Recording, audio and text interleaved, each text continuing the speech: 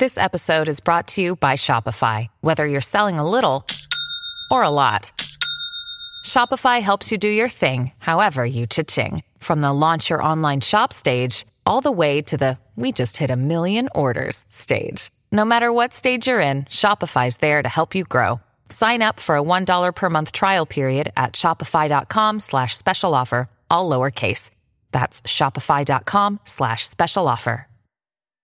Hi, everybody. This is Adriana Trajani. I'm the host of You Are What You Read. I have the privilege of interviewing luminaries of our times about the books that shaped them from childhood until now. We get everybody from Sarah Jessica Parker to Kristen Hanna, Mitch Albom, Susie Essman, Craig Ferguson, Rainn Wilson, Amor Tolls, you name it, they come, they share. New episodes of You Are What You Read drop every Tuesday on Apple, Spotify, or any major streaming platform wherever you listen to your podcasts. So you have come here for information. This is a myTalk Dirt Alert update. A quick look at what's happening in entertainment. We dug up a lot of good dirt. On myTalk. Listen and learn. This Dirt Alert update is brought to you by Walgreens. The Shape of Water won Best Picture at last night's Oscars, and Guillermo del Toro won Best Director for that movie. Frances McDormand won Best Actress, and Gary Oldman won Best Actor. And of course, we'll be talking everything Oscars here at myTalk 107.1 all day long. Wait, the Oscars were on last night? Wait, what? We what? Duh, we were there. At the Oscars. Yes, I think there were some interesting little bits and nuggets, and we're going to have some people on throughout the show today to help us bits and nuggets. Sift through the bits and nuggets. Okay. Fun. Right? Yeah. Well, apparently On the Run tour with co-headliners Beyonce and Jay-Z is coming soon, but we don't know exactly when. Here's what happened this morning. Beyonce's Facebook and Ticketmaster pages announced a date for that tour on July 30th in Philadelphia. However, both posts were quickly deleted after they were posted online. Interesting. Yeah, not sure if an official announcement is coming soon from Beyonce and Jay-Z. However, their reps have made no comment about the social media snafu. Pretty sure somebody got fired over that, though. Maybe. Maybe Or not. maybe they're just teasing us.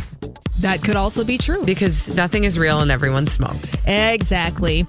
And over the weekend, MASH star David Ogden Stiers passed away at the age of 75. He played Major Charles Emerson Winchester III on MASH, and he's also known for voicing Cogsworth in the animated version of Beauty and the Beast. Very sad. I didn't know that he did Cogsworth. That's news. Mm-hmm. Yeah, he did a lot of voiceover work later in his life.